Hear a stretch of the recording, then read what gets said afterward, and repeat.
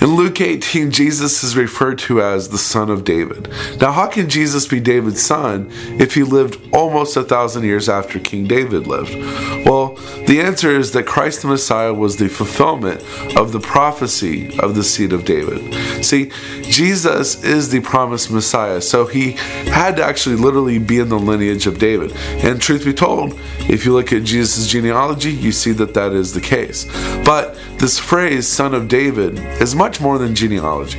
It's a messianic title. So when people refer to Jesus as the Son of David, they mean that they believe that he really is the long-awaited Messiah of the Old Testament prophecies.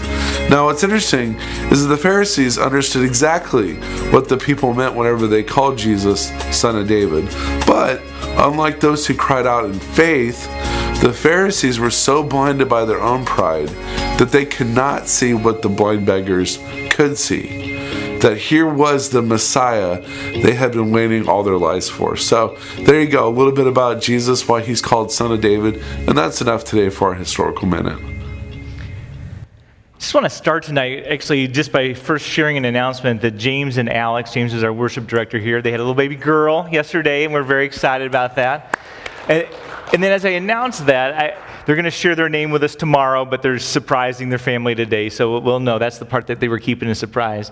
But I also want to give kudos to Mike, who served at a concert last night, videoing it. He makes all the video production for some of these groups that come through, and he got home really late, but when he heard that James had a kid, he volunteered to come this morning to help out. And then I want to thank all of the praise team. A lot of them are doing, well, all of them are doing double shifts, but even some that are not accustomed to doing that, do double shifts so that worship tonight would be good. And so make sure you just, I don't know, say thank you to them after service. It's just a cool thing that everybody did. Mike actually was on vacation today and came back and to try to do that. So just make sure you say thanks to these guys. They did an awesome thing, and we're so excited for James. Okay, with that, let me open in prayer tonight.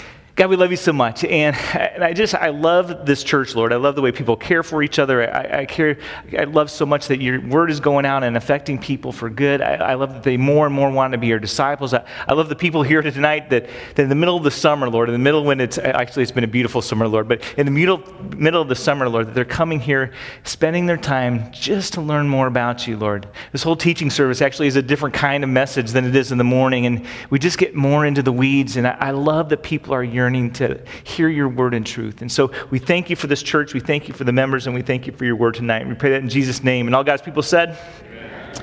So we're picking up in Luke 18, verse 15, and Jesus is just about ready, okay? Just about ready to go to Jerusalem. Palm Sunday is just a little bit away, okay? So this is kind of the last little discourse before he starts his trek into Jerusalem. Okay, so he's about 17 miles away as we're speaking here tonight. So in verse 15 we pick up. Now they were bringing even infants to him that he might touch them. And when the disciples saw it, they rebuked them.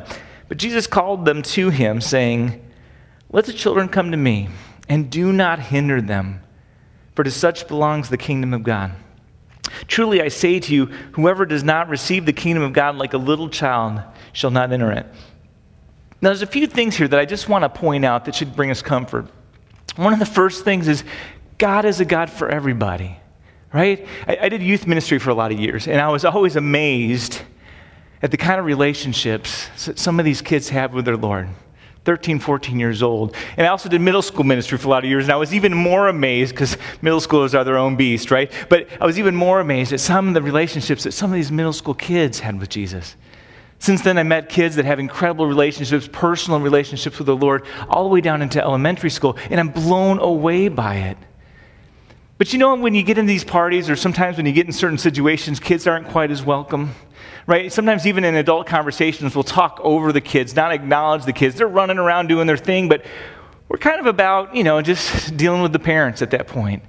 And what makes a good youth minister is he's one that can look at the kids and own them as his, right? That they can talk to him just as they're a real person, which they are, and is able to connect with them in the real way when so many other people just kind of talk over their heads. Jesus says, I don't care how old you are. You're 2 years old, I'm your God, and I love you, and you can come to me anytime. You're a middle schooler, I'm your God, and you can come to me, and I love you anytime. No matter what age you are, no matter where you are in your life, you have a God that will take time out of his busy schedule, and I guess God's busy, right? Sit down with you and hang out. Asking you how your day was, asking you what your feelings are, asking what's going on in your life, what you're struggling with. He is a God that is intimately involved and cares about your life, and he always, always, always has time for you. I want you to get those words of comfort, just as even as he goes through this small text. God loves you individually. He created you specially, and as such, he always has time for you. There's another thing here that whoever does not receive the kingdom of God, like a little child, does not enter it. One of the unique things about kids, especially little kids, and actually if you look at the Greek, it's actually referring to little kids, so the youngest of kids, preschool age, probably and down, that age. And how much more impressive is it that Jesus takes time out for them and values them as individuals. But one of the unique things about this is they just trust in powerful ways, don't they? Unless that they have bad home lives and that trust has been ripped away, but mainly they just trust.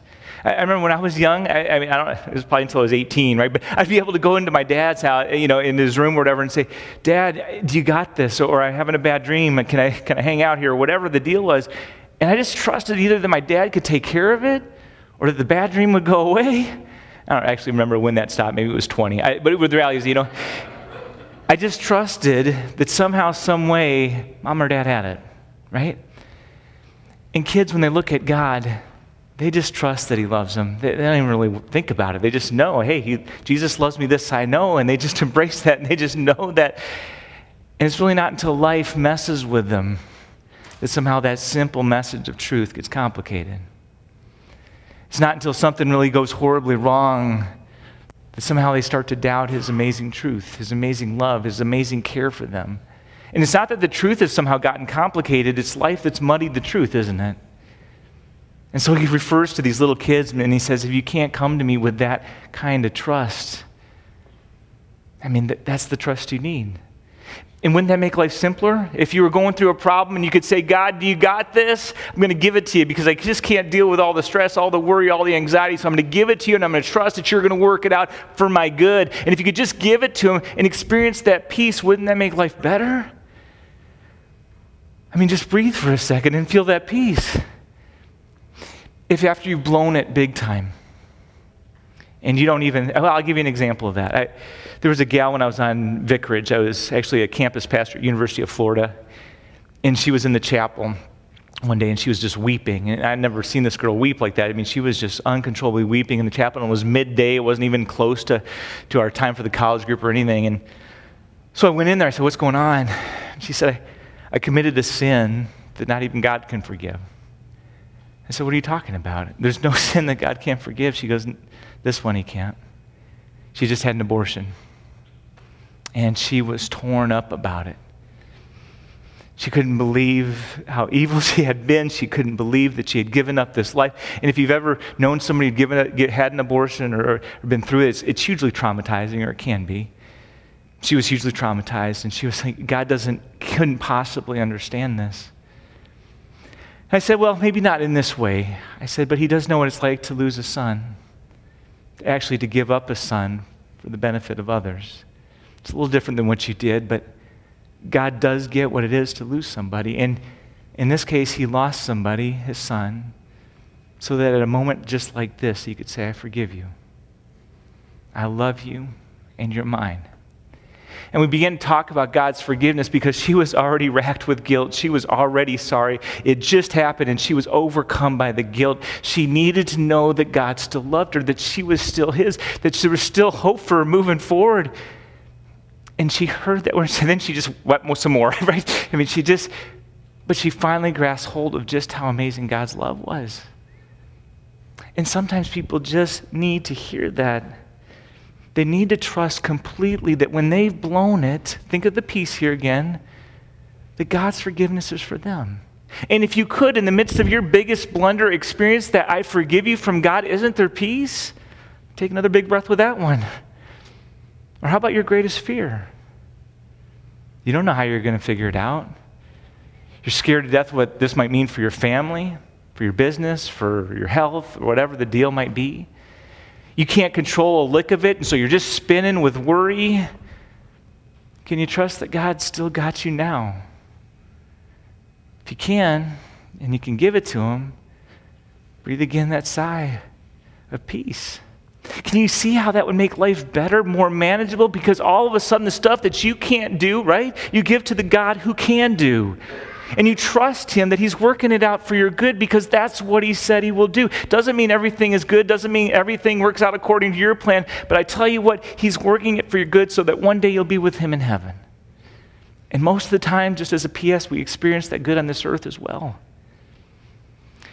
He shares both of those things. Not only are you is he your God, then you can come to him at all times, but he is a God that loves you so much. And if we could begin to trust him, we'd experience all that amazing stuff that he's got for us. Now, this is also a verse that so often they'll bring up in baptism conversations, and it's a little curious that they do that. Other than this, the God's gifts are for everybody, right? Whether you're a little kid or you're a big kid, you need Jesus' grace. And it falls in line with the teaching of Scripture that God is the one who saves. And the choice that we have when we begin to talk about decision theology, the choice that we have is to reject what God's given us. Because I don't know a person that's made a decision for Jesus that isn't responding to what he's already been doing in their heart. Fair enough? It's always a response to what he started in our hearts. It's always a response to what he's done. It's always realizing how amazing he is that gets us to that point where we say, man, I want to follow. And so if it's always Jesus doing the work, and he says, don't let anybody be hindered from coming to me, he says, baptize all of you. In the Old Testament, there was a sacrament, circumcision. In the New Testament, baptism is the sacrament. And in the early church, from the earliest times that we have records for, so this goes all the way into the 1st century AD, there's rites for infant baptism. They took the rite of circumcision, which, by the way, happened on the 8th day. And why did they bring circumcised kids on the 8th day? Because from the very earliest moments of that kid's life, they wanted them to be part of God's family. And why do we baptize on the 8th day? Because from the very earliest moments of this kid's life, we want them in God's family. And so for the tradition of the church, for 1,950 plus years of the church, people baptized their kids as early as they could, or on the 8th day so often. It was just part of the historical narrative of our church body. It was following through with the experience in the old, and they say instead of circumcision, which is clearly void, we now baptize our kids so that they can experience God's grace and mercy because it's a gift. And the whole idea of confirmation, you heard the word, it's confirming that baptismal promise that was made by the parents to build on what it is that these kids received. And just like everything else, these kids have it unless they reject it. And we know kids that have. But we also know a ton of kids that have received that promise and not had a moment in their life where they haven't experienced God's love. And so all those things are kind of wrapped up in that verse. And then he goes on to another one. And a ruler asked him, good teacher. Now, what's kind of confusing about that term, good teacher, is that they would never, ever, ever have called a teacher good. Pharisees would never, ever do this. The scribes never, ever do this. None of the Sadducees, nobody would have called a teacher good because there's only one good person, and that's God. And so by attributing goodness to a teacher, you were saying basically they were God. So nobody would ever do that. But this young ruler, he says, good teacher, what must I do to inherit eternal life? And so Jesus said to him, just kind of correcting him a little bit, but also causing him hopefully to reflect a little bit. He says, why do you call me good? No one is good except for God alone. Jesus is God. He actually was right on by calling him good teacher, but he wanted him to think about it. Do you actually mean that you think I'm God? Is that what you're saying? Or are you looking at yourself and are you thinking you're God? I mean, if you think you're good and without error, without sin, maybe you think you're God. I don't know. But the reality is, I want you to think about this whole idea that there's only one who is good. Everybody else is filled with sin and need of redeeming. And that you're calling me that one that is good. Think about that just for a second. But it's like so often we have with conversations, probably just blankness, right? So Jesus continues. He says, well, you know the commandments. Do not commit adultery, do not murder, do not steal, do not bear false witness, honor your mom and dad. Now, why does Jesus do this? Well, the young ruler is going to come and he says, what must I do right? What action must I do to attend eternal life? Jesus tried to get him to start thinking about the fact that maybe he isn't perfect, which is the only way. By the way, there's two ways to heaven. You can be forgiven by Jesus for all your sins, or you can be perfect. Okay? I mean, there's two ways. If you can be perfect, you don't need Jesus, right? You can just say, hey, God, we're good, right? I haven't done anything wrong. I'm coming up, right? Whenever you're ready. On this side of heaven, nobody's perfect. I mean, that's the reality. That's why all the Pharisees says there's only one that is good. That's why Jesus says to this guy, there's only one that's good, but he's not getting it. So he's going through the Ten Commandments.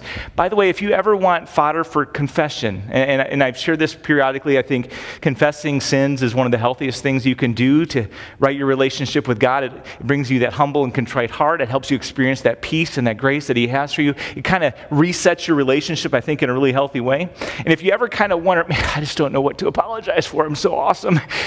Just go through the Ten Commandments. I can't get through past Commandment 4. And that's just pretending I was really in depth in the first 3. But commandment 4 is honor your mother and father.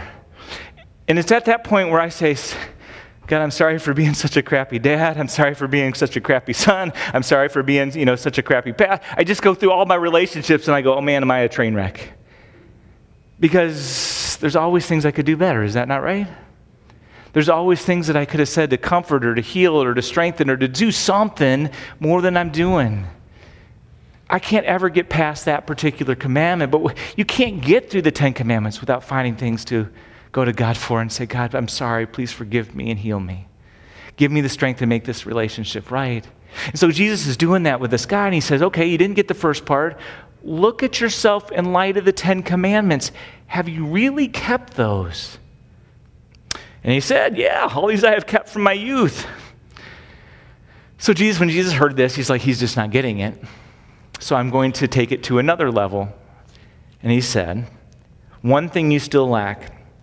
Sell all that you have and distribute to the poor, and you will have treasure in heaven, and come follow me. What's the first commandment? Love the Lord your God with all your heart, and with all your soul, and with all your mind. Nothing, in other words, should be before God. Nothing should be before God. You should be willing to give up all for God, right? That's what the commandment teaches. The next 9 commandments are really just commentaries on that first one. And so he puts this young man to the test. Okay, if you're perfect, right, like you say you are, then give up all your financial means and come follow me. Because if I'm truly the number one thing in your life, this won't be a deal.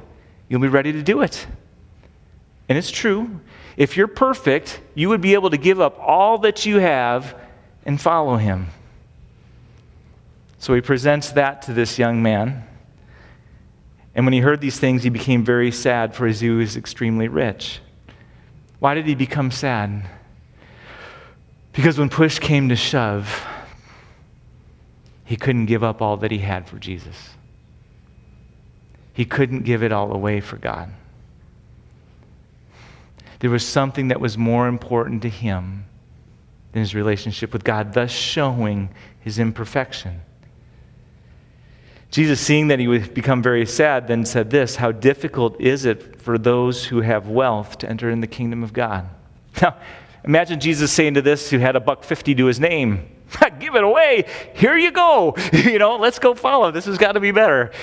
For somebody who doesn't have anything, think of a college student. Give it all away. I mean, their biggest struggle would be like their stereo. Actually, that's not true anymore. iPhone. Give it all away. Okay.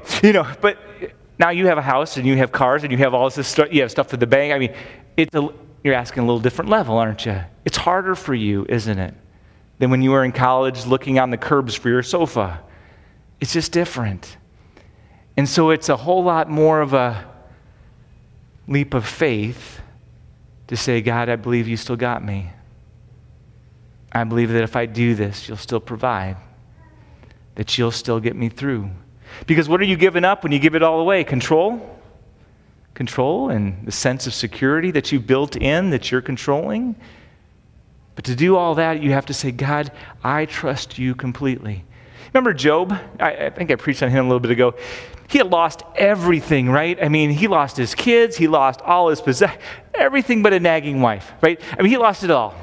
And what did he say after he lost it all? Before Satan started afflicting him physically, he said, "Naked I was born, or I came from my mother's womb, and naked I will depart. Blessed be the name of the Lord." He had just lost everything, and immediately his response is, "God's got me. He's going to get me through this," right? It wasn't until Satan upped the ante a little bit, went after his body. And by the way, you have to imagine this is the most painful thing that Satan could come up with, open sores that he's kind of scraping with a rock. Just imagine the pain. But it wasn't until he upped the ante with that all of a sudden, and it wasn't like Job was rejecting God, but he was just like, why? So Jesus ups the ante to this young man to help show him what? That he was a sinner in need of a Savior. That he wasn't perfect. And if you want to enter heaven without Jesus, you've got to be perfect. And you've got to be willing to do all these things. And then he says how difficult it is for those who have wealth to enter the kingdom of God. We've talked about that. It is easier for a camel to go through an eye of a needle than for a rich person to enter in the kingdom of God. In other words, it's impossible.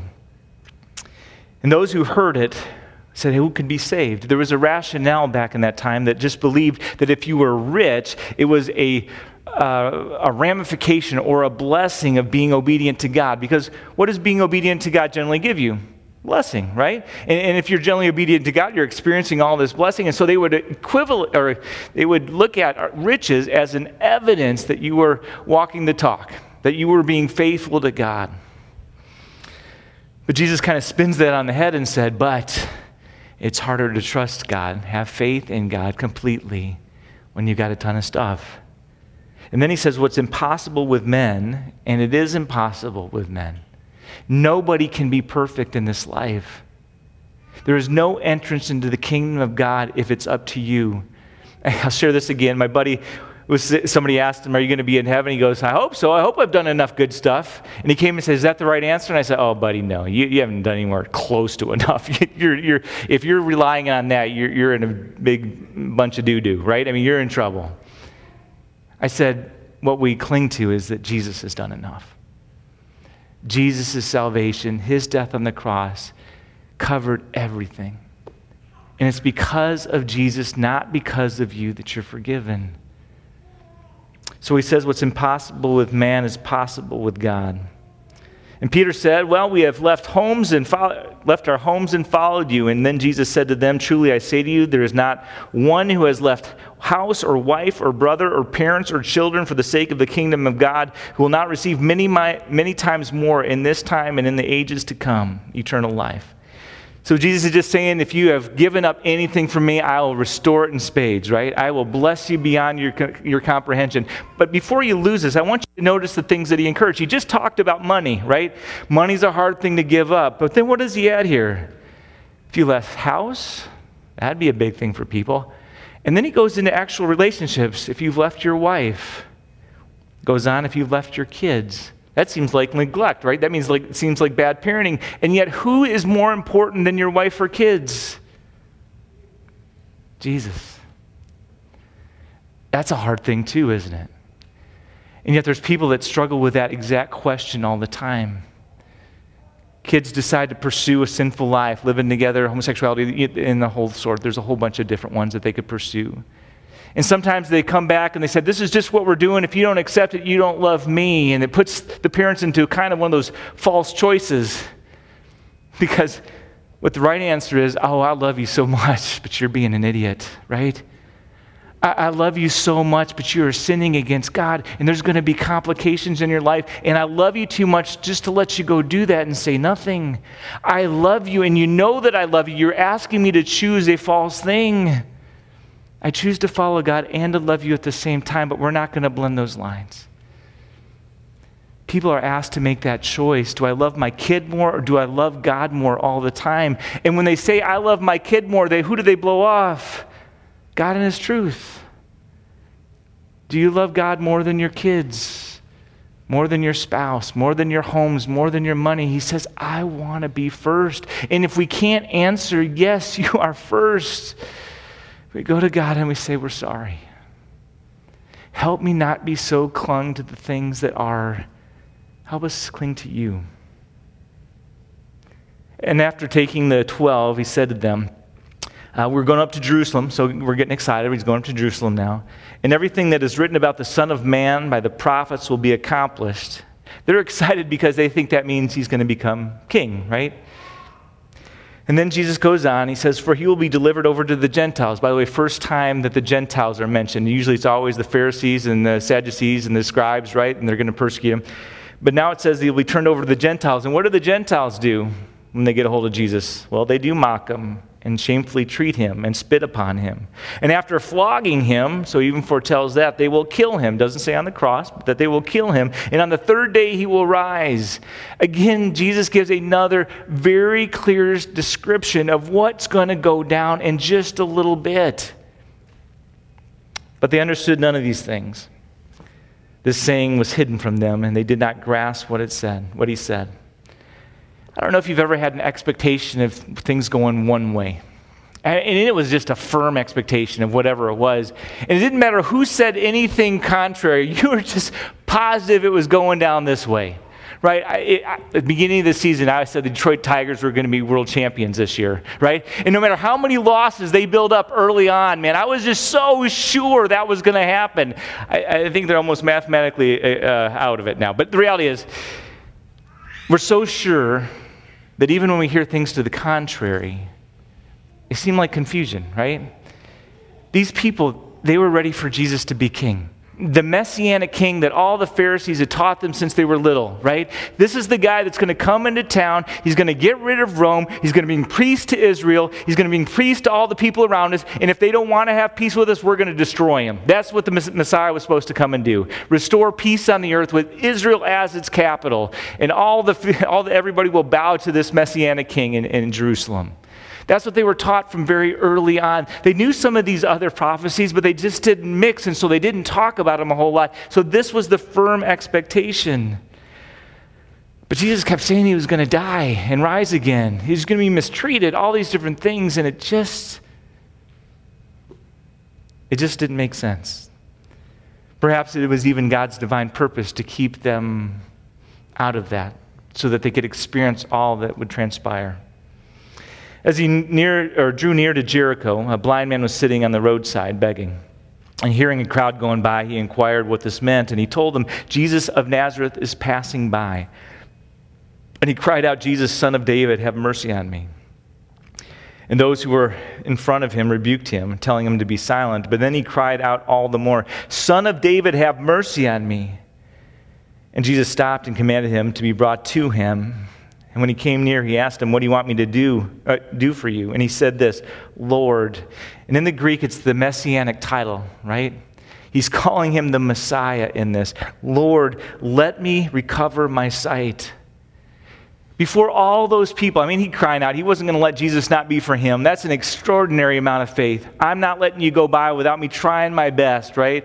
He's crying out to God. And when Jesus comes up to him face to face, he says, Lord, you are the Messiah. And Jesus said to him, recover your sight, for your faith has made you well. Thus confirming that this title that this man used was valid. And immediately he recovered his sight and followed him, glorifying God. And all the people saw it and they gave praise to God. I'm sure not understanding the full extent of what just went down. But man, if he was saying he was Messiah and he was just healed, this is the guy. And they were getting more and more excited. He entered Jericho and was passing through, and there was a man named Jacchaeus, and he was the chief tax collector and was rich. Chief tax collector just means he had a lot of tax collectors underneath him. He was probably the ones that sent them all out to gather all the money. They would give him the money. He would take his cut and send it off to Rome. So he's exceedingly rich. And he was seeking to see who Jesus was. I talked about this a little while ago, but is there a difference between someone who is seeking the Lord and someone who just says that they know the Lord? I think so. When I was, before I started dating my wife, there was this guy, actually it was an insurance guy, a church insurance guy that came to our church, and I think God sent him from heaven because there was no single people at my church. Well, there was one girl, but No, there was no single people at my church. Okay, so anyway, and I was just praying, you got to send somebody here because there is nobody here, and I'm spending all my time here, like 24/7 at this church. And so he sent this insurance guy, and he says, I think it's horrible that there's a pastor that's single. So he made it his quest to set me up with girls. Blessed be God, right? I mean, yes. And so he said, do you have any qualifications? And I said, well, and you'll think poorly, but I said, I want somebody who's seeking the Lord. That was the good part, okay? And I want somebody who's hot, right? That was my second part. So I want those two things. Those are the only qualifications. As long as they're good looking and they're seeking the Lord, which means they're somehow showing evidence of that, right? And he would go to all these different churches, and then he'd call me up and say, I got another one. You got to check this one out. So then he'd give me the number, and he'd actually ask these girls, which is befuddling to me, is it okay if I give your number to a pastor who's single? He just wants to date or something. And girls would be like, all right. I don't know how that all worked. But anyway, he'd give me their numbers, and I'd call them up, right? And Beth, and this is another grace, she was the second gal. So, I mean, and I only went, anyways, and she's the one that worked, and I was so grateful for that. So, where's my point in this? I had a point. Darn it, I get in these stories. Seeking. Thank you. I know I said hot, and I got all the last. Okay, so this idea of seeking, okay? She was actually seeking the Lord at that time. She was involved in the youth group at her church. She was trying to help these kids get to know Jesus. She was going to church on a regular basis. She had been through, everybody goes through hard times in college, and she was in a good place with God, and she really wanted to get to know him better. I guess that's what made her foolish enough to go out with a pastor, right? And then during our first year of dating, she actually by herself decided, I need to read through the Bible. I'm dating a pastor. I should know this stuff. So she began reading through the Bible. Didn't even tell me until she was almost done. All those were evidences that she was seeking to grow in a relationship with God. The fact that you guys are here tonight on a Sunday night digging into God's Word in a different way gives evidence that you're wanting to have a deeper relationship with Him, to get to know Him more. There's a difference between seeking God and just knowing about God. Zacchaeus was seeking the Lord. He was seeking to see this guy who he had heard so much about. And so he can't see him because there's people in the way. And so he climbs up on a sycamore tree to see him, for he was about to pass that way. And when Jesus came to the place, he looked and he said to him, Zacchaeus, hurry and come down, for I must stay at your house today. I don't want you to lose the import of this. Jesus is taking his sweet time getting to Jerusalem, right? And one of his last acts before he actually goes into the city of Jerusalem, he says, I'm staying here tonight. You actually are a destination on my trip. I plan to come this way to see you. So, buddy, I need you to get down because we got to go to your house because I got some more stuff I want to share with you. And the crowd started kind of complaining. Like, he's going to go hang out with the sinner. What does it say here? So he hurried down, came down, and received him joyfully. And when they saw it, they all grumbled, the crowd that was there. He has gone to be the guest of a man who is a sinner. Now, it was a government-sanctioned sinner, and I was trying to think of examples today about what that would be. And there are, think about maybe a politician of a party that you don't support. Okay, so if Zacchaeus was Trump, for some of you, that would be a real challenge, wouldn't it? And if Zacchaeus was Hillary Clinton, that would be another challenge for some of the other ones, right? So imagine this political figure of the opposite party coming and having Jesus come to them in particular and say, I need to spend time with you. You'd be like, Jesus, I don't think you know what this person's about. I don't think you know how they're ruining America or whatever your deal is, right? I don't think you know. Or maybe if you're a little more pious, you're thinking, well, maybe they own a casino, or maybe they run a vape shop, or maybe they run, California marijuana store or whatever, and they're destroying the health of our young people or something like that. And you think, yeah, I don't think you know what they're doing. Maybe they're the IRS. I mean, whatever. But the reality is they're doing things that you feel like is just evil. And here Jesus, he's going to go hang out with them, right? I got a better one. I don't even know what it's called. Kind